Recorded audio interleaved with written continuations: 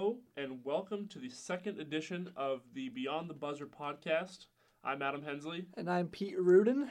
Full disclosure, this is our second time recording this podcast after the Iowa State game because we had some technical difficulties. It has been a night, let me tell you. And now it's into the wee hours of the morning. It's 1:29 a.m. here on Friday. Central Standard Time. Yeah, let's not get that confused. It's with the Eastern or the Western, Yeah. or wait, no, that's called the Pacific. We'll edit this out. We're good. Yeah, we're fine.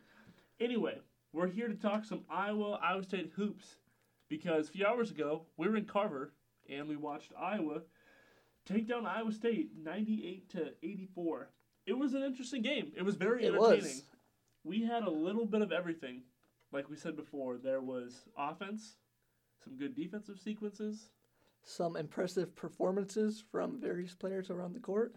some fights. Little scuffles. You know what they say. What do they say? Fighting in sports is fun sometimes. Well, I'll be. Okay. Let's get right into this. So, Tyler Cook leads all scorers. He's got 26 points, 12 of 16 shooting. Very efficient performance. That's what you want out of Cook. You can't ask for much more. And he's 7 rebounds, 7 offensive. Yeah. It's double-double. Very solid performance all around. I think it's safe to say one of the best, if not the best, performance we've seen out of him this year. Yep, it's between Iowa State and Wisconsin, in my opinion. Also, this was the best performance we've seen out of Isaiah Moss all season. He had 20 points. 18 of those points came in the first half, where that man was clicking. He was following Kobe Bryant's footsteps, but that man was throwing up heat check after heat check, and he was making shot after shot. It was very impressive. I mean, 4 or 5 from 3. He hasn't been consistent from deep or just consistent overall all season until now. He couldn't miss, whether it was a bad shot with hands in his face or just an ill-advised shot. It was going in either way. I don't know what it is about Moss playing Iowa State in Carver, but hear me out. Here's a little parallel universe coincidence for you. Flashback to 2016. Iowa beats Iowa State by 14 points. Moss pretty much is Iowa's catalyst of keeping things going on offense. He has 14 points. Now, this year, Iowa wins by 14 again over Iowa State at home again, and Moss has a season-high 20 points. My mind is blown. Coincidence? I think not. Nah, fam. He told me after the game, I asked him, I was like, did you think you were due for a performance like you had tonight? And he said yes. He said, it's not like he's had a rough start to the season, but he hasn't had a game anywhere close like this. And McCaffrey said kind of the same thing, that he was due for one. He said he could sense it after Iowa's loss to Michigan State on Monday. And McCaffrey said he basically just had to get his swag back, word for word, and that's what Moss did. That's exactly what he did. And it wasn't even just Moss. Look at guys off the bench. The bench itself scored 34 points compared to Iowa State's 14. That's a plus 20 scoring advantage. Rebounding, plus 20 for Iowa against Iowa State. 44-24. If you out-rebound a team by that much, there's a good chance you're going to win the game. It also limits them in transition as well. Exactly, which is one of the biggest differences from what Iowa did against Wisconsin, where there was one guy, Demetric Trice, just going off from 3. But Iowa's advantage in rebounding kept Iowa State out of transition and kept them to shooting 26% from 3, and no one really got loose. Horton Tucker dropped 21, and Shyok had 19, but no one made more than 2 threes. And Iowa limited them, which is something that they couldn't do against Michigan State or Wisconsin, really. So now Iowa's got about a week and a half break here until it goes to Des Moines to face Northern Iowa in the Hy-Vee Classic. And we can both agree that it's much better to go on this week and a half, 8-9 day hiatus on a win. Oh, definitely. Huge confidence builder. I think this game, I wouldn't, I guess, go as far as to classify it as a must-win, but I think it's this could end up being a very pivotal moment in Iowa's season. I mean, coming off a 6-point heartbreaker against Wisconsin. Complete gut punch. Yep, and then a 22-point blowout at Michigan State, just a slap in the face, to come out against a solid Iowa State team that entered the game 7-1, put up 98 on them, while shooting 57% and 50% from three. You can't ask for much more. No. And so now with this break, Iowa has some time to kind of not relax, but injuries can. This is the time where Iowa could use a little bit of a break here because Iowa's kind of banged up. Mm-hmm. Against Iowa State, Joe Wieskamp started after he hurt his ankle pretty badly against Michigan State, and there was no surprises. He was a game time decision, but we said this earlier. I don't know if he looked himself tonight. He wasn't aggressive like he usually is when he's at his best. Yeah, and by aggressive, it's not like he's when he's driving or just like in a rhythm, just like not afraid to shoot. That's when he's at his best. When he lives in the corner hitting threes.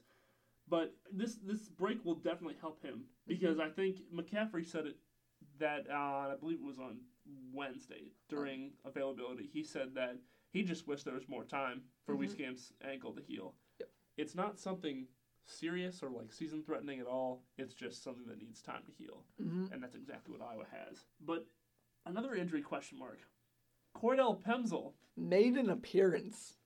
This was wild. Yeah, I mean, he had a surgery scheduled for after finals week. So in about a week or two here, he was going to be what they call under the knife.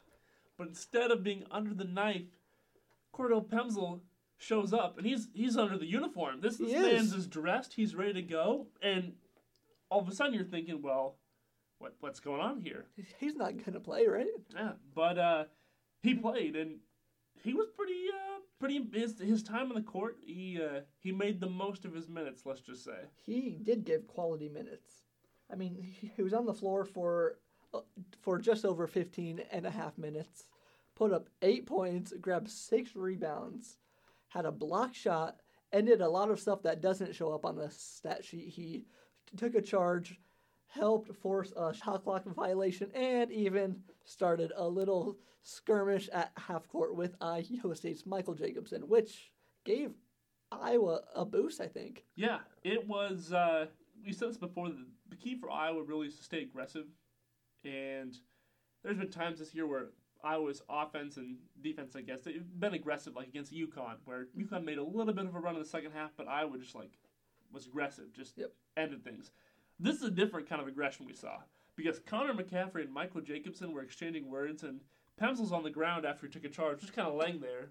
Then he sees McCaffrey and Jacobson kind of exchanging words and gets up real quick. It was like the gif of the Undertaker where he just sits up. He went from just laying on the ground, just chilling, to all of a sudden like I have my teammates back.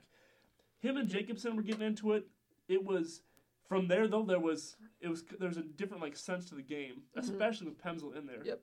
And I mean that wasn't the only fight of tonight though. No, end of the game when Connor McCaffrey's holding the ball. Iowa State had just scored. Iowa inbounds it. McCaffrey gets it. He just stands there. Doesn't even dribble, I don't think. And then right as the buzzer's going off, Jacobson smacks the ball out of his hands. They exchange words, and absolute chaos ensues. It was fantastic. The band's playing. The spirit squad's going everywhere. You got flags running around the court. Flags. The IOWA fans are cheering, but then band they start playing in heaven. There is no beer. You've got Tyler Cook and Prome trying to separate guys. You got one of Iowa's assistants screaming at Prome, "Get your hands off my player," and all this stuff. That's what and Prome said, yeah. Yeah, allegedly that's what was said. It was just... just madness. Malice at Carver. Yeah, it was wild. I was... and as Prome and the rest of Iowa State... They're all going to the tunnel. Rain of booze comes down. Cook's like pumping up the crowd with a huge smile on his face. That's another thing. Loud. Iowa didn't shake hands with Iowa State after the game. No. McCaffrey said it was the smart thing to do, was just to get off the court. It was funny when he was answering that question. He shot it down right away because someone was asked. They were like, "Well, about not shaking hands." He was like, "No, and then paused and then was whoa. Yeah, whoa, no, we don't need to. And then was like, then he explained it. And he was just like, well, It was the right decision. Yeah. Which, do you think it was? I mean, I don't know what would have happened if they stayed on the court. I mean, the crowd was wild already. I mean, it got rowdy in there real Yeah. quick. The boos were loud, especially when Iowa State and Prom were walking off the court.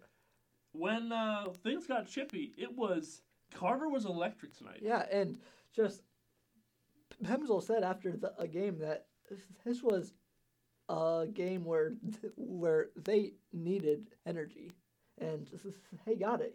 He said they couldn't come out slow, which they didn't, and they needed to put on a show for the fans pretty much, and that's exactly what they did. He said he thinks they did a pretty good job of controlling their energy for the most part. Yeah, that's true.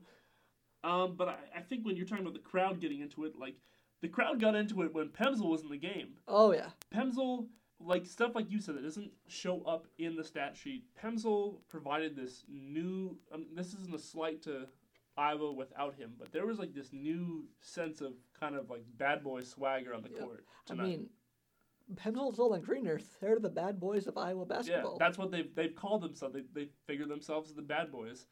And I said after, like, Pemsl kind of plays with the embodiment of Dennis Rodman, but a bigger guy than Rodman was. I mean, Pete over here, Pete's got a conspiracy theory. I do.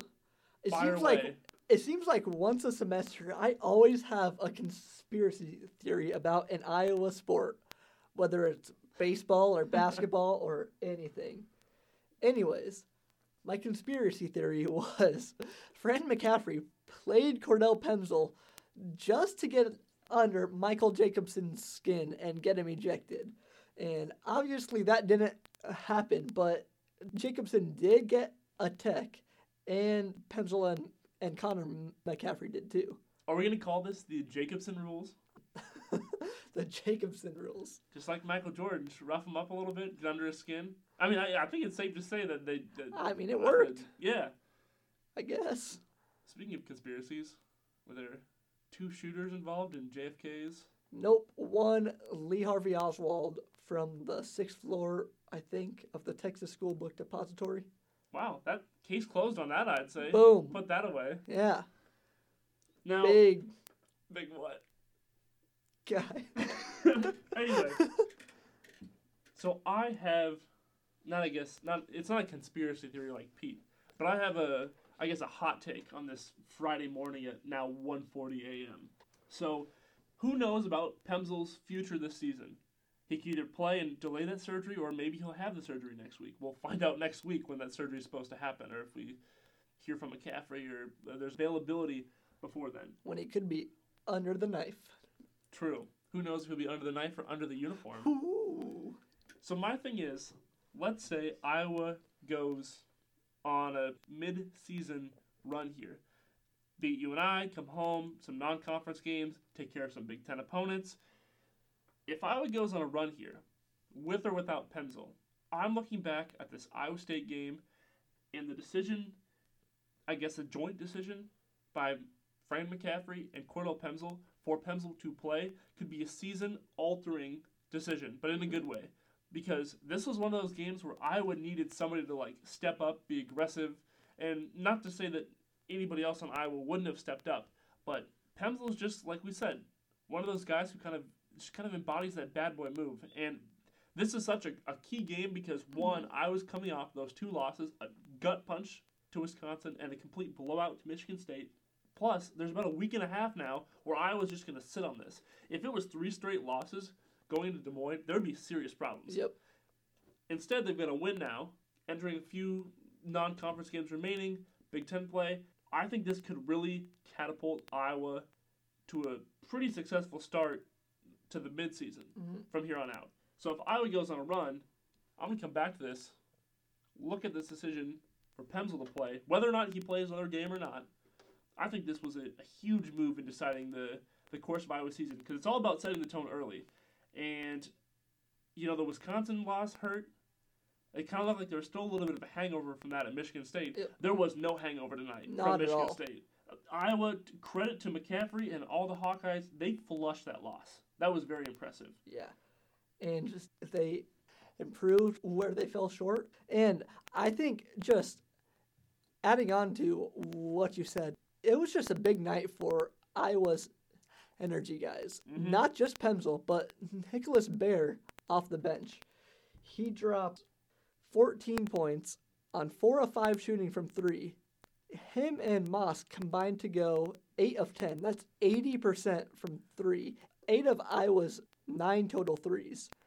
And he had 7 rebounds. He, along with Pemsl, just kind of set that tone, got him off to a quick start when they just kind of needed a boost. Yeah, and with Barrett, he played 23 minutes, but it was almost as if McCaffrey was like, okay, do I want back-to-back three-pointers? If so, plug and play Bear. Plug him in. Bear was just hitting. And we talked about this in our first podcast after the game against Pitt, but Bear is really, not really quietly, he's just developed into a solid outside game this season. He's evolved a lot. Yeah. Like, he was just that energy guy off of the bench pretty much, just making those hustle plays consistently, but he has evolved into a full-fledged shooter. Yeah, it's a long season, so who knows if this will continue, but he's no longer like, if he's open, he's shooting it. It's like he's looking for a shot before he gets the ball, which I think he should, because off the bench, he's proved this season to be one of Iowa's better shooters off the bench. Mm-hmm. So it'll be interesting to see if he has that aggression going forward and that mindset, and if these shots continue to fall, because McCaffrey's been raving about, up until this point, he's been shooting lights out in practice, but I mean, we've heard that before with like Josh Oglesby. That didn't pan out well. With that, we'll segue into our questions segment of this podcast. So in this series, we really want you guys to submit questions. We crave these questions. Like, I go to bed thinking, I wonder what questions we're going to be asked about for our podcast. I eat these questions for breakfast. I wake up, first thing that pops into my head is, wow, what a beautiful day to ask some questions and answer questions. It's a glorious feeling. It really is. I mean, there's nothing better. So, if you've got questions, comments, preferably basketball related, basketball related. I'm down for anything. Oh, we will. I mean, we already touched on conspiracy theories. There's more to come here. There's a question We'll later get on into this. That's not basketball related. But in the meantime, the first question is, so, Roman, one of our good pals, our coworkers, he asks, what excited you most about tonight's game? For me, I was pleased to see that Iowa's offense rebounded in probably the best way possible following that game against Michigan State. Yep. I thought it was putting up 98 points, especially against in-state rival. 98 points, the fact that I would turn it over 18 times and still put up 98 points. It's insane. That's good shooting. Even if you turn it over 18 times and you still put up 98 points, you're doing something right. Yeah. So how about you, Pete? What excited you, or what stood out to you the most? What impressed me was, I touched on this earlier, but Iowa held Iowa State to 26% from 3, and they didn't let a dangerous team get out in transition. They absolutely cleaned up the glass, out-rebounded Iowa State 44-24. Plus 20, you're going to win a lot of games when you're plus 20. And no one guy got loose, like I said. There was no Dimitri Trice shooter just going off. They had guys get theirs, though, but it wasn't to the point where it absolutely crushed Iowa, and they couldn't do a thing to stop them. I'd agree 100% with that. Next question comes from another good pal of ours, Henry Baranowski. So, Henry, if you're listening to this, which you probably will and you better. Good morning, Hank. Here you go. We answered 2 of your questions, actually, on this podcast, so have a day, man. So the first question is, what did you guys see as the Hawks' main issue in their losses to Michigan State and Wisconsin, and how did they correct that tonight against Iowa State? I think it was the ability to really, when Iowa needed to get a bucket, it did, and it was able to counter Iowa State's runs. Because, yes, Iowa was up by like 20 in the second half, but Iowa State also cut that lead to 8 points. Yeah. And I was thinking flashbacks to 2015, where Iowa had that big lead and just frittered it away. But no, Iowa showed the ability to counter, and like we said, that has to do with who they were like the guys on the court, obviously with like the newfound attitude, the toughness, Cordell Pemsl, guys like Nick Bear coming off the bench, Cook having a great night. Regardless, I thought Cook especially, when Iowa needed a bucket, there were at times we talked about, they sometimes forced it into the paint when they probably should have tried to feed Cook. I mean, and that played a big role in their 18 turnovers. Yes, but you look at 12 of 16. When they were getting the ball to him on the block, he was pretty much getting whatever he wanted. Yep. And he had, like 2-3 putback dunks? Including one off his own miss. He tied it up, missed it, grabs his own rebound in midair.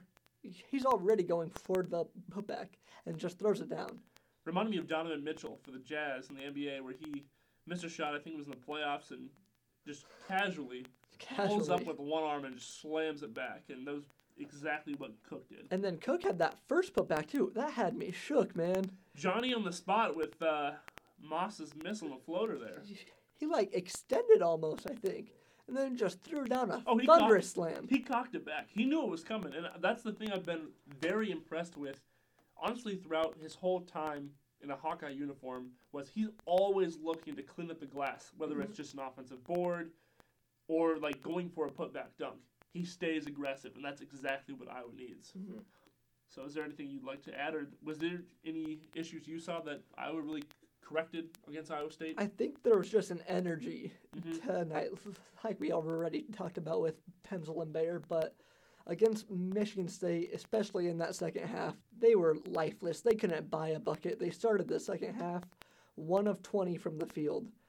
There was no chance that Iowa was going to do that against Iowa State. They bounced back in the best way possible. The energy was there. The crowd was wild. It was just exactly what they needed before his break they have.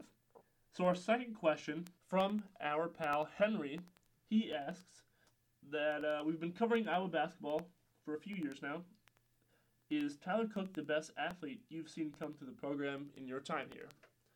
So this is my third season covering the men's basketball team here at Iowa. I've got 1 year under my belt more than Pete. So, but you're also an old head. True. I'm graduating in 6 months from now. Yeah, why? Gotta find a job. This is a job. True. I'll just make podcasts here at the DI with you. Thank you. So, I guess now that we just segue back to Henry's original question, for me, as far with basketball, so I covered Peter Jock's final year, his senior season at Iowa. And that dude was insane. He was a bucket getter. When Iowa needed a shot in the middle of the wrong end of a run, he's the guy who can create, spot up, shoot, hand in the face. He was a nightmare for opposing defenses pretty much. Now, Cook is not the same player at all. Not at all. Jock. Cook doesn't really have an outside game. Nope. But he's tried. He's a freak athletically. Oh, he's insane. To answer your question, if Henry, I could dunk like Tyler Cook and jump like that at the rec, I would be on the court for a long time. You would. And I would win every game, I think. Oh. Okay. Bold take. You don't think if I could throw down over 3 people that I wouldn't win? I don't know. Maybe. We'll have to find out. I think for me, Cook is the most athletic player I've covered in Hawkeye basketball. I haven't seen a guy. I agree. He just looks to throw down dunks every time he can. He's fun to watch. Oh yeah, I agree. There aren't many players that can just throw down these monstrous slams at will, but he does it whenever he wants. And there was tonight. It was a 2-on-1, Joe Wieskamp and Cook. Cook is motioning for Wieskamp to just lob it up and let him go to work. Yeah, but Wieskamp just took it himself and threw it down. Now I got it. Casual. So we're going to cap this off with the fourth and final question. This one was brought to us by Facebook by Diane Hensley, who's my mom. So Diane, I guess she claims in the question that it was my dad wanting to know. Let me just say, her parents are great people. Thank you. I have met them once, but your parents are upper echelon. Your parents are very lovely as well. Thank you. So Diane Hensley comments, from your dad, ... If you were a tree, what kind would you be? So I'm going to start off with a little backstory on this. My dad badgers me with this question every time I mention that I'm going to a press conference or anything. He goes, "Well, ask if you're going to be a tree. What tree would you be?" I will never ask that question. The only time it will be asked is this podcast. So, But I'm here for it. yeah. So, Dad, and I guess Mom, I'll let Pete answer this first, actually. We talked about this at Carver still. Yeah. Like, You know your answers pretty quick. right off the top of my head. It was kind and, of and I don't want to toot my own horn or anything, but honk. but I think there's some pretty good answers. IMO. All right, let's Okay. rattle them off. Let's Rattle hear them off? Let's hear them. Okay. So, number 1. Okay. Numero uno. Just acting like this is Arbor Day. Give it to me straight. Let's hear it. Okay. Number 1, an evergreen Christmas tree.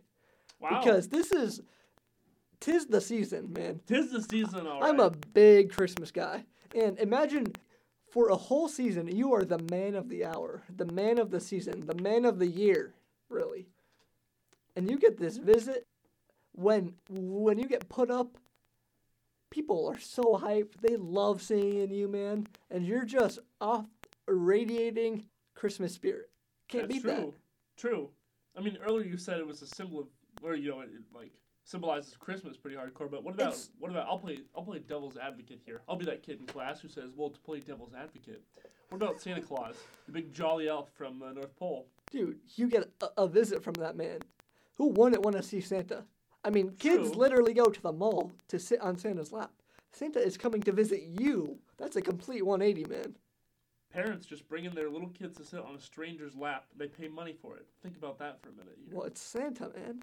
Chill. True. It's not sketchy. All right. Okay, Let's hear, and then answer number 2. Answer number 2. I would say The Giving Tree by Shel Silverstein. Because imagine just giving everything you have to the people who need you the most. Imagine how good that would make you feel. Pete is pouring his heart out right now. I just want to let everyone know this. When it's cold outside, you wouldn't be cold because you would be all warm and fuzzy from the feeling that you have from donating what you radiate to the people who need you. All chopped up and thrown into the fire. You gotta do what you gotta do. For the people, man. For the culture. I would like to interject and say that Shel Silverstein looks like a pirate. He low-key does. Like, I feel like he's got a ship somewhere and he sails around. He's afraid of Davy Jones' locker. The black You know Patchy the pirate on SpongeBob? Yes. That is probably low-key Shel Silverstein. Maybe Shel Silverstein lives a double life. We'll never know, I guess, unless he tells us. Is he alive? I don't know. We should look into that after this. If not, pour one out for my guy. The Giving Tree, where the sidewalk ends. Thank you. So, anyways, Adam. Yeah. So I'll answer my my parents' pressing question of what tree would I be. I would have to go with the basic answer of an apple tree. Boo. Basic. Hear me out. So as a youngster, picture little Adam here, 4 years old. Adam. So at my family's old house, my uncle came one time to visit, and him and I planted an apple tree in my backyard. How nice. That was nice for a few years, and then we moved. I think I was 6 or something like that. I don't remember. My childhood's a blur for multiple reasons. So then I think it was this past winter or maybe the previous one before that. Anyway, so I was just driving around one night, and I was like, I want to go see the old house. So I drive into the old West Des Moines area, the good old stone bridge, and they cut down the tree. There's no tree in the backyard anymore. Who does that? People who hate children and trees, obviously. But I'm like, the apple trees are nice because it gives off, it produces apples, and just like the Giving Tree, pretty much. True. We're on the same page, I think. Except I don't see the Giving Tree helping out with the issue of childhood obesity in this country because an apple a day keeps the doctor away and the cholesterol lower. So that's what I've heard per sources. Low key, I don't remember the last time I had an apple. I think it was probably Like, I don't know. Probably. Like, Mom, in the if summer. you're listening to this, don't get mad. Yeah, same. Like, to my mom, if you should plug your ears. I haven't eaten an apple since like June. Earmuffs. Put them on. With that, I guess that's it for questions. I guess so. That's it. We do want to say that we will put out an episode next week. Like we said, Iowa plays on Saturday the 15th against UNI in Des Moines. We'll probably put something out maybe before then. There's plenty of stuff to talk about before then. Yep. Like we also said, if you've got questions, any topics you want us to discuss, basketball related or not, Yep. you got some conspiracy theories you want to drop on us, Pete can analyze them since he's our conspiracy expert here. I mean, I'll take a crack at it. Just tweet at us at the Daily Iowan, and I'm at PD Rudin. I'm at @A_hens83. And with that, it's been a pleasure talking basketball and trees. It's been real. Thanks for listening.